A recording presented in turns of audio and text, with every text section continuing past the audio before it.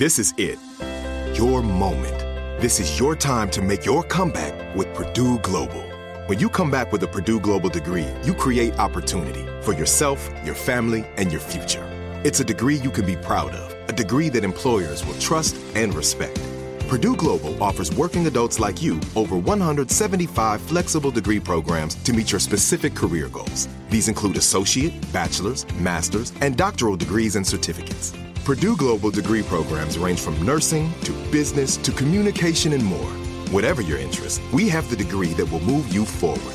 You have the knowledge, you have the experience. Now it's time to get credit for the work you've done and earn the recognition you deserve with Purdue Global, Purdue's online university for working adults. You know you're worth it. We do too. So don't wait another second to get the degree that will take your career to the next level. Start your comeback today at purdueglobal.edu. Whether you're a savvy spender maximizing your savings with cashback rewards, a thrifty rate watcher seeking the lowest interest, or a travel enthusiast looking for extraordinary perks, Kemba Financial Credit Union has a visa to complement your lifestyle and unique needs. Apply today at Kemba.org to unlock a limited time 2% cash back on purchases and pay 0% interest on balance transfers for an entire year with a new visa from Kemba. You deserve a card that works for you. Restrictions apply. Offer ends June 30th, 2024. LASIK, LASIK.com. Have a ton of questions about LASIK? You're not alone. That's why we created LASIK.com. One place where you can go to find every answer to every question on your mind. Like, how much does LASIK cost? How long does recovery take? How do I find a doctor? If you've been thinking about LASIK, go to LASIK.com now. Yeah, LASIK.com. Easy to remember, so you know where to start. LASIK, LASIK.com.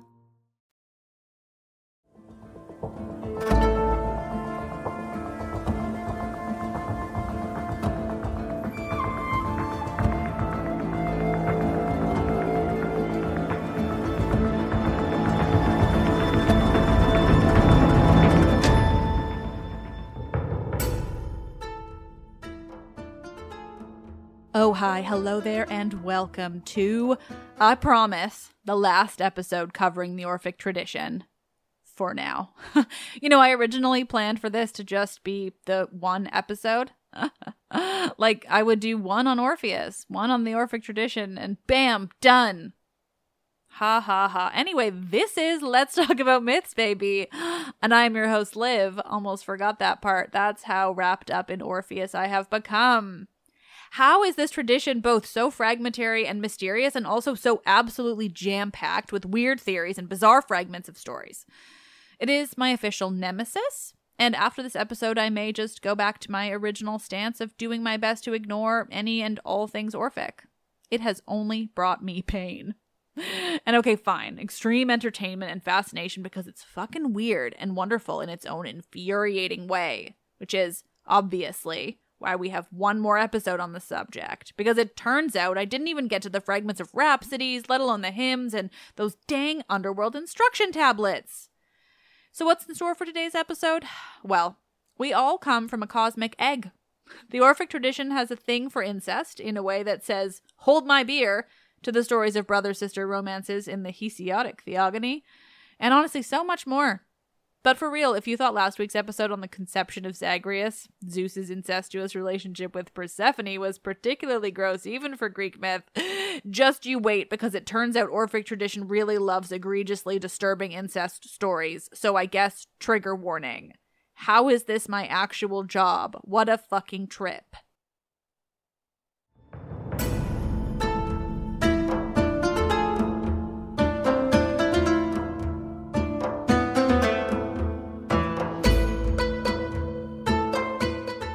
This is episode 180. Born from a cosmic egg, you say?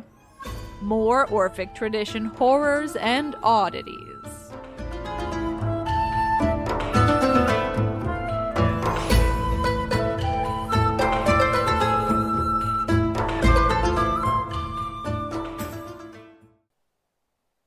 In that first episode on the Orphic tradition, I know I really inundated you with the background on it. Notions of the tradition itself, theories, and scholarly debates. We talked about that earliest Orphic source that we have, the Derveni Papyrus, and what it does and does not contain. But there are so many fragmentary bits and pieces that I want to share with you, along with some of the hymns themselves, and these so-called Orphic gold tablets, which are sometimes debated as being actually Orphic, but are cool and interesting either way. I'm going to try to keep it to mostly fun stuff in today's episode, the bizarre introductions in the varied alternate theogonies and beyond.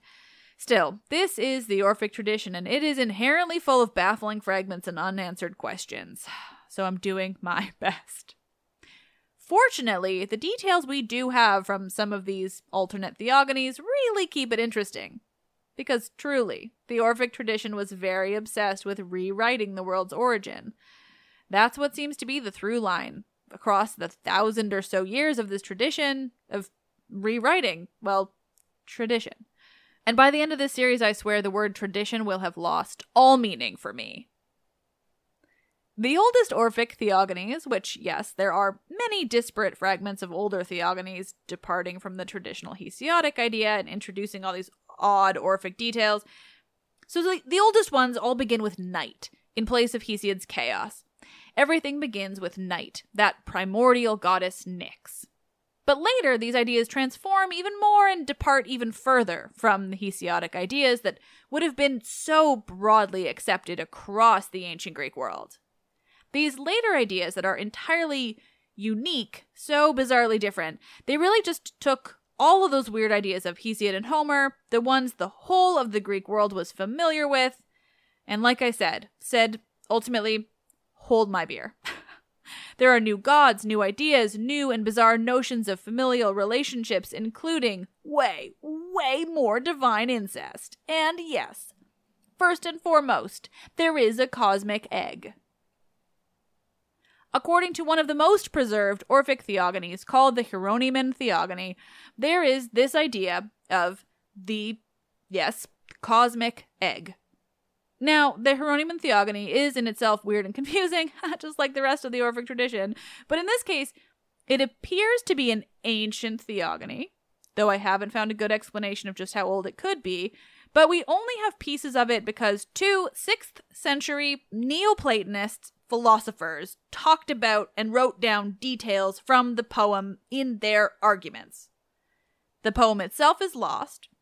What this means is the bits and pieces we have are filtered through the lenses that these men were using to discuss them. They likely included some details and excluded others, and may have even been talking about more theogonies than just this one, but we will never know.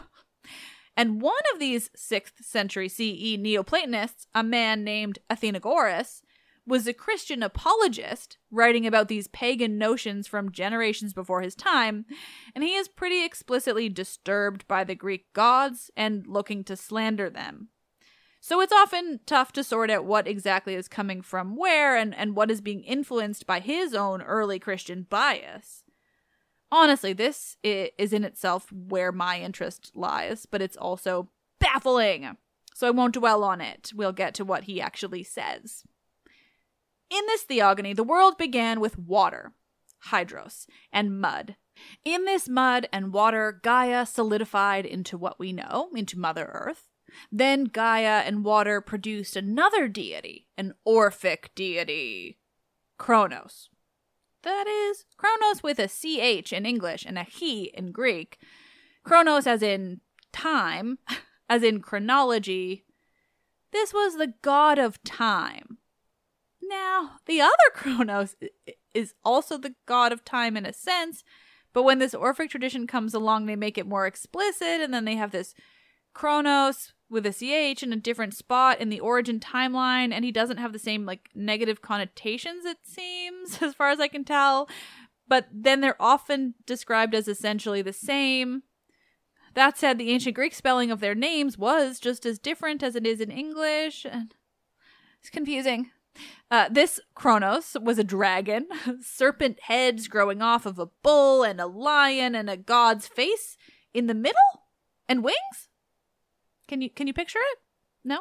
Neither can I. Some weird shit. Regardless, this was time. the god and concept of time. And Time, I'm going to keep calling him Time to avoid confusion with castrating Kronos with a K. So Time coupled up with another deity, Ananke, a personification of inevitability or compulsion. Together they had 3 more primordial deities: Ether, the air above the sky, Chaos, and Erebos, darkness. And then, well, Time also had another child, or rather, he generated an egg amongst these 3 newly created concepts. And from this egg was born another brand new deity, an Orphic deity called Phanes. Phanes is also called Protogonos, firstborn, because while they aren't the first deity, they are deemed as the firstborn. And then there's some huge clout that comes with this. Phanes is a big deal in the Orphic tradition. And from a character standpoint, Phanes, it seems, is a kind of intersex deity, or even genderless, whatever term you want to use to describe them. They are beyond the binary.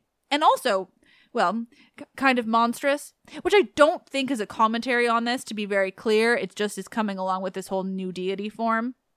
Phanes is described as having, and I'm changing the masculine pronouns here because I like this genderless, quote, golden wings on their shoulders, bulls' heads growing upon his flanks, and on their head a monstrous serpent presenting the appearance of all kinds of animals' forms. Phanes is weird, much like Kronos with a CH. From there we learn that Uranos also came into existence, possibly alongside Gaia, even though she was already there. And from there, many of the same events of Hesiod then take place.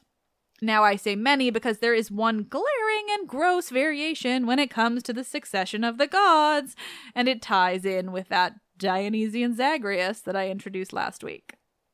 See, the Hesiodic succession generally exists, with Uranos to Kronos, with a K, to Zeus, and down the line from there.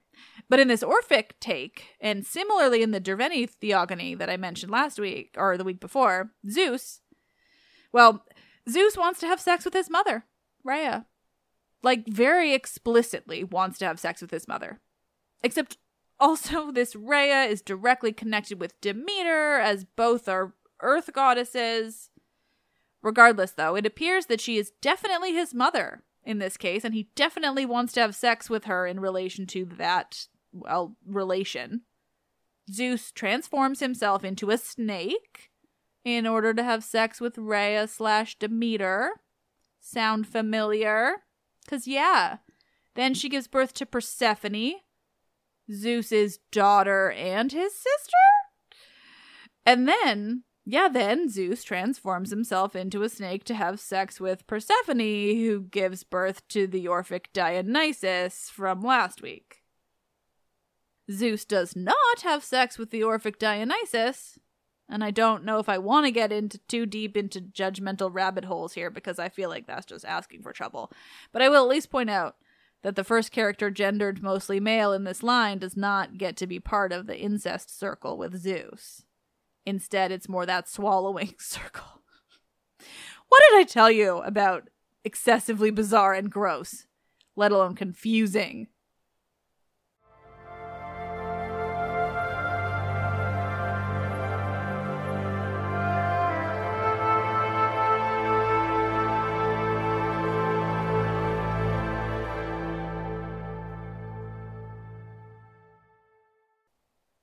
So let's look at these changes in this Orphic origin of things. We have night as the progenitor of everything in many cases, which is kind of fun and basically harmless. We have this introduction of explicitly Kronos with a CH, time, who will eventually become conflated with Kronos with a K, even though they're kind of similar, the same, which is why there are visualizations of Father Time with a sickle. This is a late invention when the two gods were kind of smushed together really explicitly. Still, it's cool how those things work. Okay, off the tangent, Liv. We have time, and then we have this being sprung from an egg, Phanes, this genderless, somewhat monstrous idea. They are often depicted as human too, visually, I should say, just in the description in the text, it's bizarre. This original description, certainly not human. And then we have the super fun cyclical incest committed by our friend Zeus. What a guy. And I should point out, there are implications here that go beyond just horrifying incest. Let's be fair. And that's what I spoke about in previous episodes on this too. It isn't like they were making some kind of relationship commentary here, or even considering the ramifications of Zeus's actions from that standpoint. It's super symbolic. It's not meant to be gross like it is to us. These acts make Zeus even more of a supreme god, when he creates this kind of cyclical coupling and procreation leading to more powerful gods. It's symbolic more than it is any kind of commentary on familial relationships. Those are incidental. But even still, I mean, it's pretty gross. The gods are weird. Being divine is weird. But let's just push right past that horror show addition to the origin of things and return to both Phanes, the protogonos, and the cosmic egg. Now again, all of this is coming from a whole collection of tiny fragments, like little references to bits and pieces over at least hundreds of years of writing, possibly closer to 1,000 years. Through these bits and pieces, though, we learn a few interesting things. First, in the Derveni Papyrus, that earliest record we have of this Orphic tradition, we also learn that there was another act of swallowing. We talked about the implications of swallowing one's children and or parents' genitals. You know, the usual. Anyway, Zeus, it seems, in this case, swallows Phanes at some point, which again is this additional power move on the part of Zeus, because in many instances of this Orphic theogonies, Phanes is that protogonos, the firstborn. They're a primordial powerhouse, and so then that passes down to Zeus. And in another fragment, what's often called the Epicurus fragment, still more evidence on the Orphic tradition, we get a more explicit explanation of how the earth and the sky came together from that cosmic egg that birthed Phanes. Here, quote, "The wind encircling the egg serpent fashion like a wreath or a belt that then began to construct nature. As it tried to squeeze all the matter with great force, it divided the world into two hemispheres, Uranus and Gaia, the sky and earth. So we get this very specifically described act that creates this earth and sky. And then there are other moments, too, where Phanes is explicitly connected with the more ancient notion of Eros. The Eros that appears in Hesiod's Theogony, the older Eros, not the one we think of as Cupid, the child of Aphrodite and Ares, maybe, but the primordial Eros, the very existence of love and procreation that comes at the very beginning of time. It seems to me that would be a good way to cement this Orphic Phanes into the older stories that were known across the Greek world. Like, if you want your new tradition to stick, you can't have it be entirely foreign to the one that is already deeply, deeply ingrained in the culture. So instead, you make these like seemingly subtle adjustments to that existing idea, or just invent new additions to connect with those old ideas and kind of like slot them in. The idea of the cosmic egg appears in Orphic poetry, as I've just told you, poetry which would have come probably no earlier than the Hellenistic period, that is maybe the 3rd century BCE, but actually a similar idea first appears in a comedy by Aristophanes, that playwright you know from my episodes on the Lysistrata and the frogs.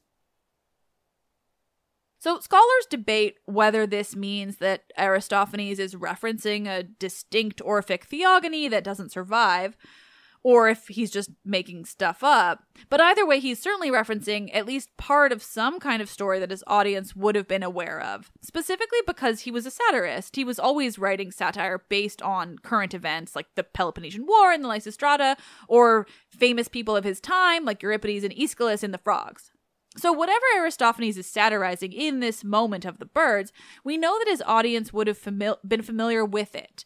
So he couldn't have invented this idea of the cosmic egg. That said, we also can't tell what is based on an actual story from his time and what is him inventing something for satirical purposes, which once again opens up so many questions about the Orphic tradition from the classical period, when Aristophanes was writing.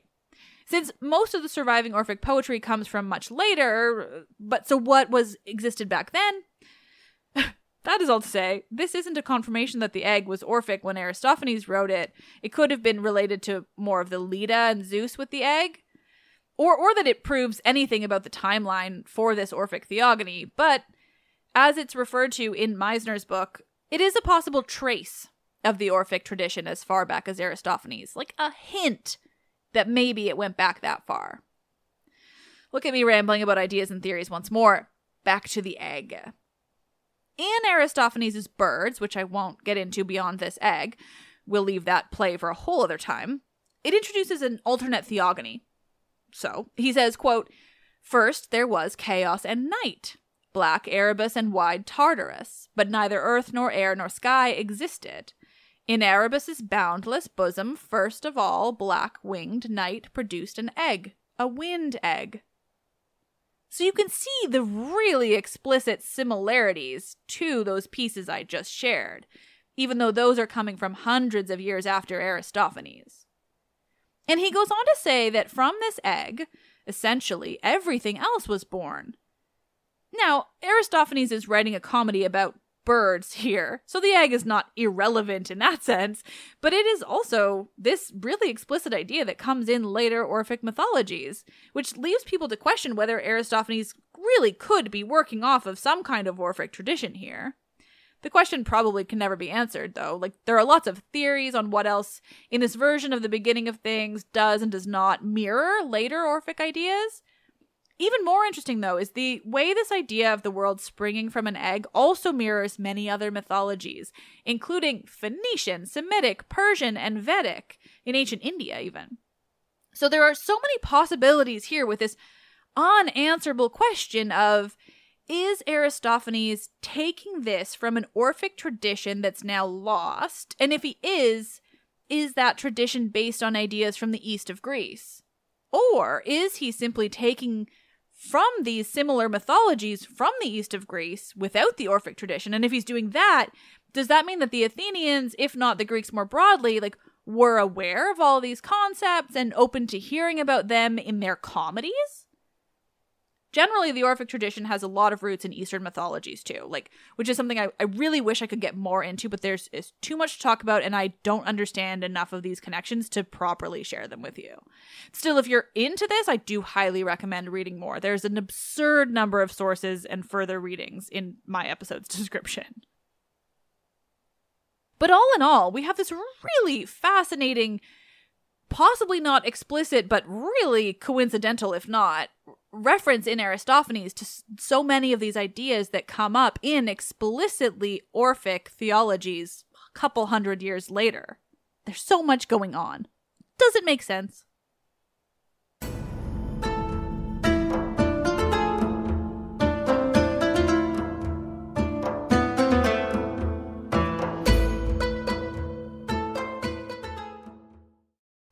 This is it.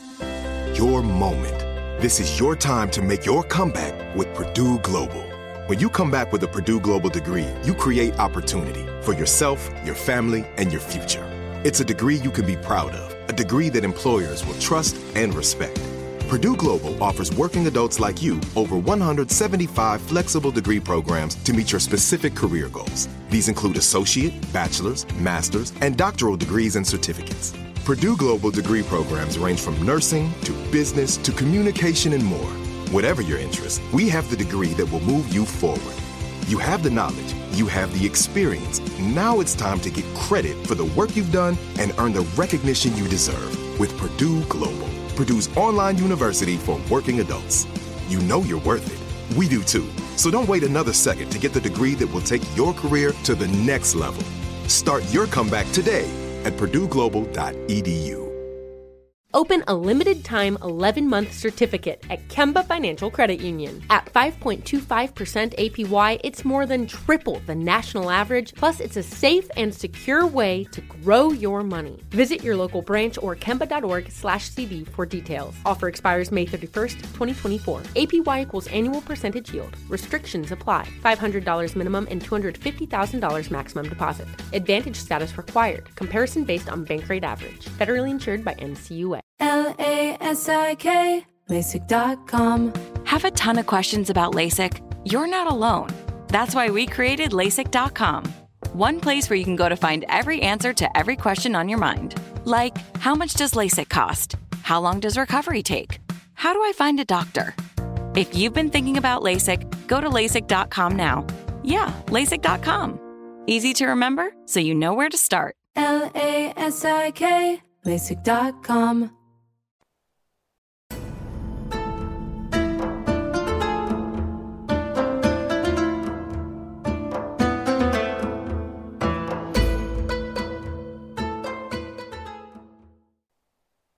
I could probably go on and on about these fragmentary theogonies for the rest of this episode if I really wanted to, but I also want to make sure we talk about both the Orphic hymns and the tablets that are often linked to the Orphic tradition.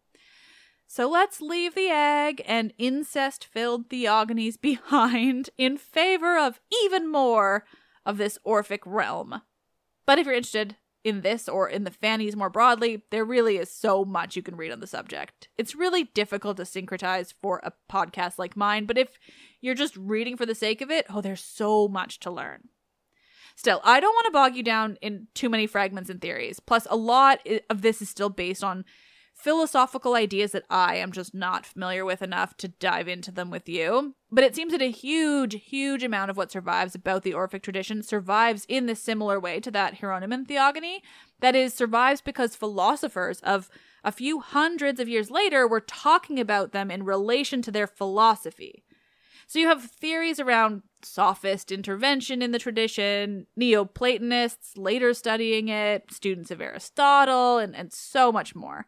It really has implications in so many different realms of the ancient world without ever having any concrete, detailed roots. And that in itself is fucking fascinating and equally infuriating. But again, I'm going off topic because this shit is so wild. Back to the hymns and those tablets. In fact, let's start with the tablets. The so-called Orphic gold tablets are these little pieces of gold foil that have been found across the ancient Mediterranean. They have bits of poetry on them in ancient Greek, ranging from just a couple of words to multiple lines of verse. They were called Orphic when they were first being found, which is fairly recently, because they seemed to connect to what was then known about the Orphic tradition, but it's pretty widely debated now whether these are explicitly Orphic at all or just utilizing some of the same ideas and stories, or rather really just one, Dionysus. It seems to me they're a huge part of what also connects the Orphic tradition to the underworld, along with Zagreus himself, even though they may not be Orphic at all. And as I mentioned before, the story of Zagreus doesn't seem to be a particularly central myth to the Orphic mythology broadly, beyond the fact that up until about 100 or so years ago, it seemed to be their central myth. But that centrality mostly arose out of that misunderstood idea of the story, the idea of original sin, that then convinced so many people that this tradition was some kind of like proto-Christianity, when there is really zero evidence for that understanding. It's fucking fascinating, because I don't seem to know any other word to use ever. Still, regardless of whether these tablets or gold pieces are Orphic or not, or whether the myth of Zagreus is central or not, even without the original sin idea, these little pieces of gold are so cool. I won't try to understand the complexities of their origins. That's for smarter people than me, but I do have bits of translations from them. This is from the Edmonds book that I listed in the episode's description, where there's a translation of some of these little bits of gold that provide underworld instructions, quite literally. Things like, quote, "You will find in the halls of Hades a spring on the left, and standing by it, a glowing white cypress tree. Do not approach this spring at all. You will find the other from the lake of memory. Refreshing water flowing forth. But guardians are nearby. Say, I am the child of earth and starry heaven. But my race is heavenly, and this you know yourselves. But I am parched with thirst, and I perish. But give me quickly refreshing water flowing forth from the lake of memory." Isn't that beautiful? This is the idea behind most of them. They're little bits of gold that were found in graves, and they appear to be instructions for the dead, what the person should do and not do when they get to the underworld. It's some of the most detailed real-life explanation for the afterlife that I have ever come across in Greek myth or Greek history. Like real practical advice for after you die. They're just beautiful. I can't really get over how lovely that quote is. Like it melds everything I love most. The mythology itself, and then how real people would have applied and believed in that mythology. The practical use of it. And the gods, and to the very real people of the ancient Mediterranean. Understanding, though, the meaning and the context of the gold tablets is, frankly, even more difficult than understanding the Orphic tradition broadly, and I don't want to lead you all astray, so I won't add much more on them. I just wanted to include them both because they're frequently called Orphic, even if that is very much debated, and because, honestly, I just read that one translation, I fell so in love with that passage that I just had to include it. But as for anything more, I'm adding this to my list of things I would love to have scholars and experts come on my show to talk about. With any luck, I will bring you more on these in the future.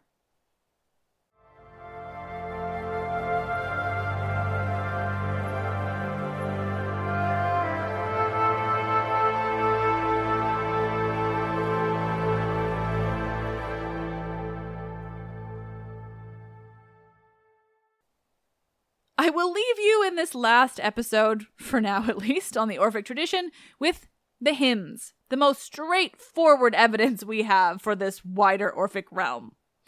Now, when I say straightforward, I don't mean the history of them, but the surviving hymns themselves.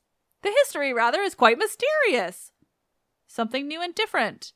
This is the first sentence of the translation that I'm using for these hymns, in its introduction.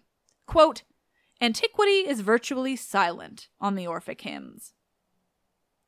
What that means is we don't have reference to them at all until the 12th century CE, when someone was writing about Hesiod's Theogony and mentioned this collection of Orphic hymns. Think about that math for a moment. That's like 18 to 1900 years after Hesiod's Theogony was likely composed, and a good 500 to 600 years after even those Neoplatonists were writing about the other theogony that I told you earlier. And even they were writing in a time when that region had already been overtaken by Christianity, relegating even the very late Orphic tradition to pagan obscurity. As for when the hymns were actually composed and written down, that's even trickier. There's no absolute answer, no consensus among scholars, but they're probably from somewhere in the first 4 centuries CE, when Greece was under control of Rome. And if they're from the latter of those centuries, then we're talking about when Christianity was having its early beginnings. To frame the possible time for you, the Emperor Constantine solidified Christianity in Rome, and he lived in the 4th century CE. The hymns themselves are quite interesting. They're not like the Homeric hymns that tell long, beautiful, and even bizarrely funny stories of the gods that they're singing to, but rather they're much more explicitly religious, as we think of religion now, or worship. There are 87 of them, so we're not going through them all, but I've picked a few uniquely Orphic hymns and details to tell you about. So first, let's look at the hymn to Protogonos, to Phanes.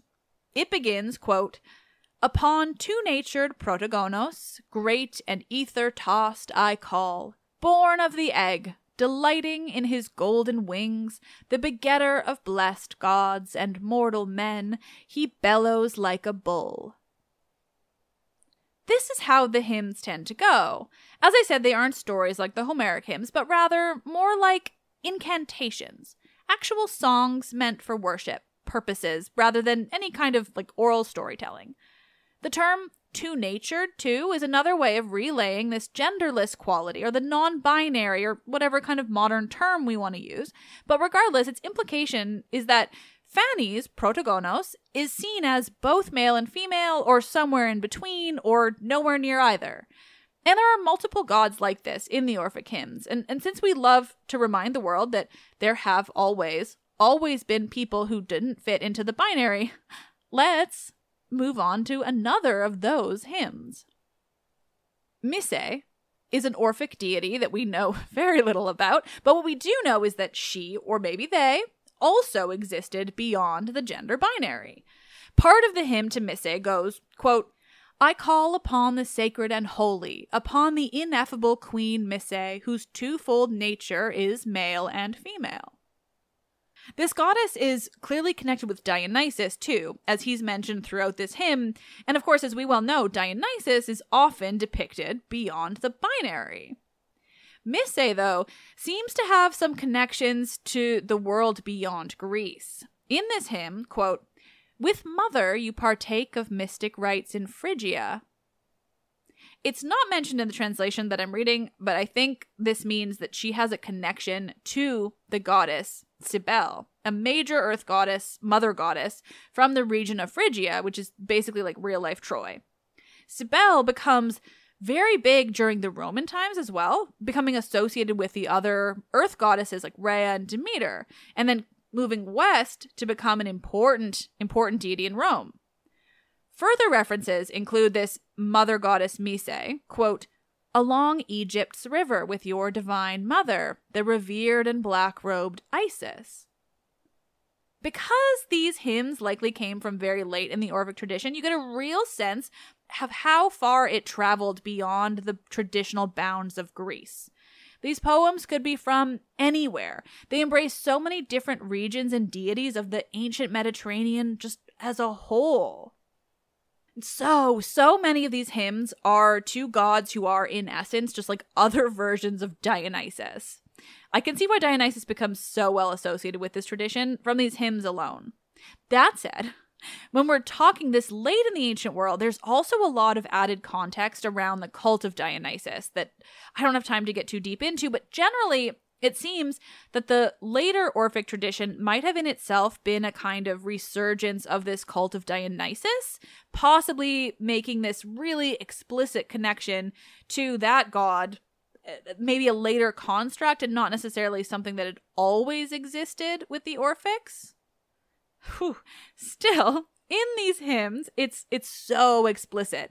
We have hymns to Bacchus Perikonios, mentions of Iacchos, another name for Dionysus, to Semele, his mother, to Hypta, a woman named as the nurse of Bacchus, Dionysus, in fact. There are so many names of Dionysus. So there are so many deities that are associated with him or identified as versions of him that there's like a whole end note summarizing them.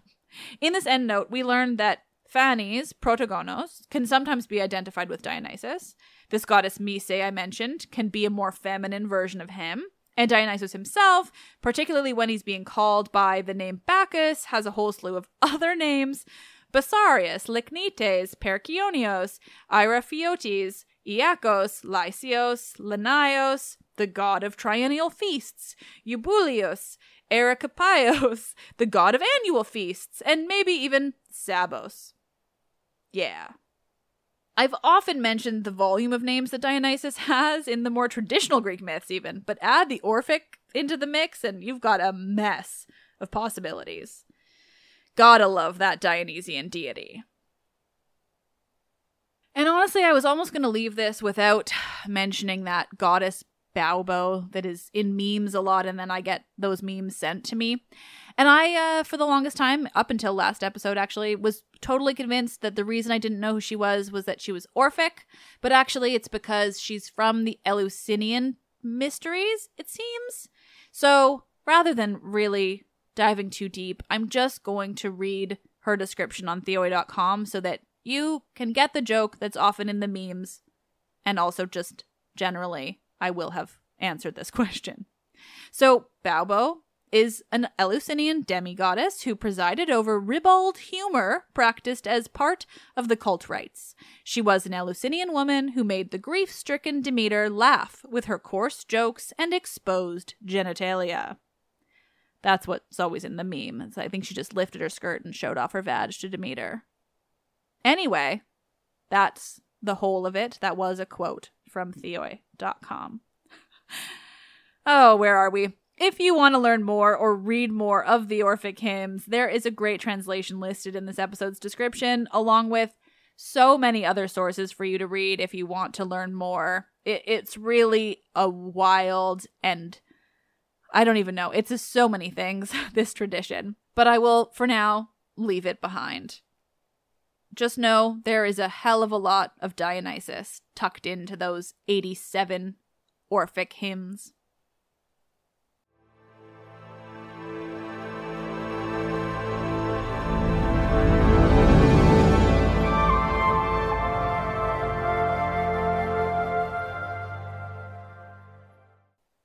Oh, nerds. Thank you all so much for listening to this. I thought this one was going to be more understandable than the first one, and I think I was wrong. I really had no idea where these episodes on the Orphic tradition would take me, and I don't think I could have ever imagined how much content I would have put out, in addition to how much I just don't even have the time or expertise to get into more content, how utterly baffling it all is. There's so much, and it's just so confusing. One thing I wish I could have gotten into more, but I just don't have the necessary sourcing or time, is the connections to those Eastern mythologies. So instead of going into too much detail, I just want to really emphasize how much of the Orphic tradition appears to have roots in mythologies of people to the east of Greece. While the Orphic mythologies became popular in the Greek world fairly late in the grand scheme of ancient Greece and its mythology, it has these very, very ancient origins in the cultures east. And many of those cultures, from Babylon to Phoenician mythology, even to regions as far as modern India. In fact, the epic poem, the Dionysiaca, that I used to cover Zagreus last week, it's the source we have for a journey Dionysus made from India, a war he had in India. And it's a great example of just how large the ancient world actually was, how far the Greeks had traveled by that point, how much they knew about people so far from their homeland. It's pretty incredible. So much of Greek myth has origins in people to the east, but it seems like the Orphic tradition really took that up a notch, which makes sense because by the time the Orphic tradition was picking up steam, they had already made it to India through Alexander the Great.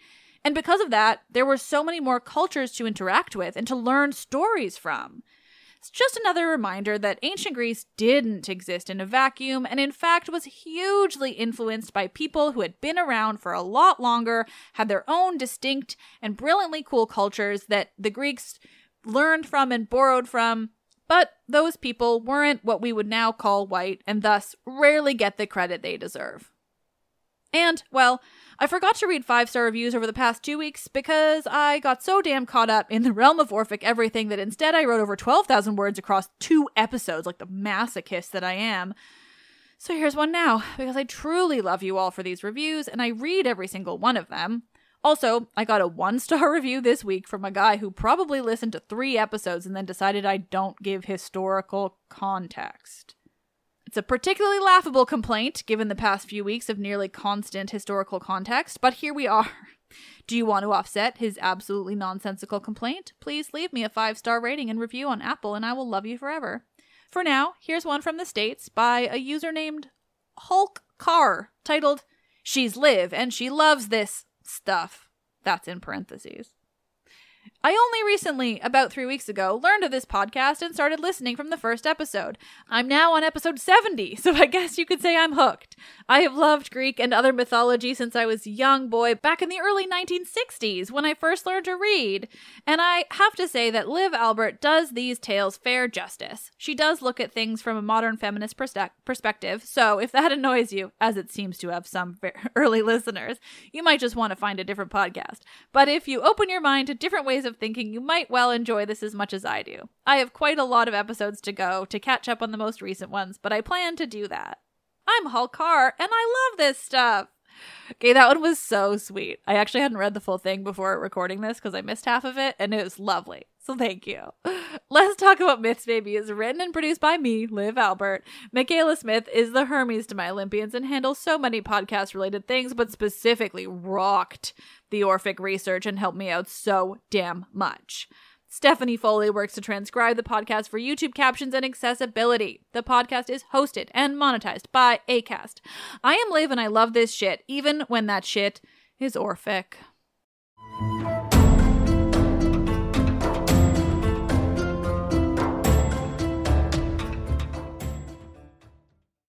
This is it. Your moment. This is your time to make your comeback with Purdue Global. When you come back with a Purdue Global degree, you create opportunity for yourself, your family, and your future. It's a degree you can be proud of, a degree that employers will trust and respect. Purdue Global offers working adults like you over 175 flexible degree programs to meet your specific career goals. These include associate, bachelor's, master's, and doctoral degrees and certificates. Purdue Global degree programs range from nursing to business to communication and more. Whatever your interest, we have the degree that will move you forward. You have the knowledge, you have the experience. Now it's time to get credit for the work you've done and earn the recognition you deserve with Purdue Global, Purdue's online university for working adults. You know you're worth it. We do too. So don't wait another second to get the degree that will take your career to the next level. Start your comeback today at purdueglobal.edu. Whether you're a savvy spender maximizing your savings with cashback rewards, a thrifty rate watcher seeking the lowest interest, or a travel enthusiast looking for extraordinary perks, Kemba Financial Credit Union has a visa to complement your lifestyle and unique needs. Apply today at Kemba.org to unlock a limited time 2% cash back on purchases and pay 0% interest on balance transfers for an entire year with a new visa from Kemba. You deserve a card that works for you. Restrictions apply. Offer ends June 30th, 2024. LASIK, LASIK.com. Have a ton of questions about LASIK? You're not alone.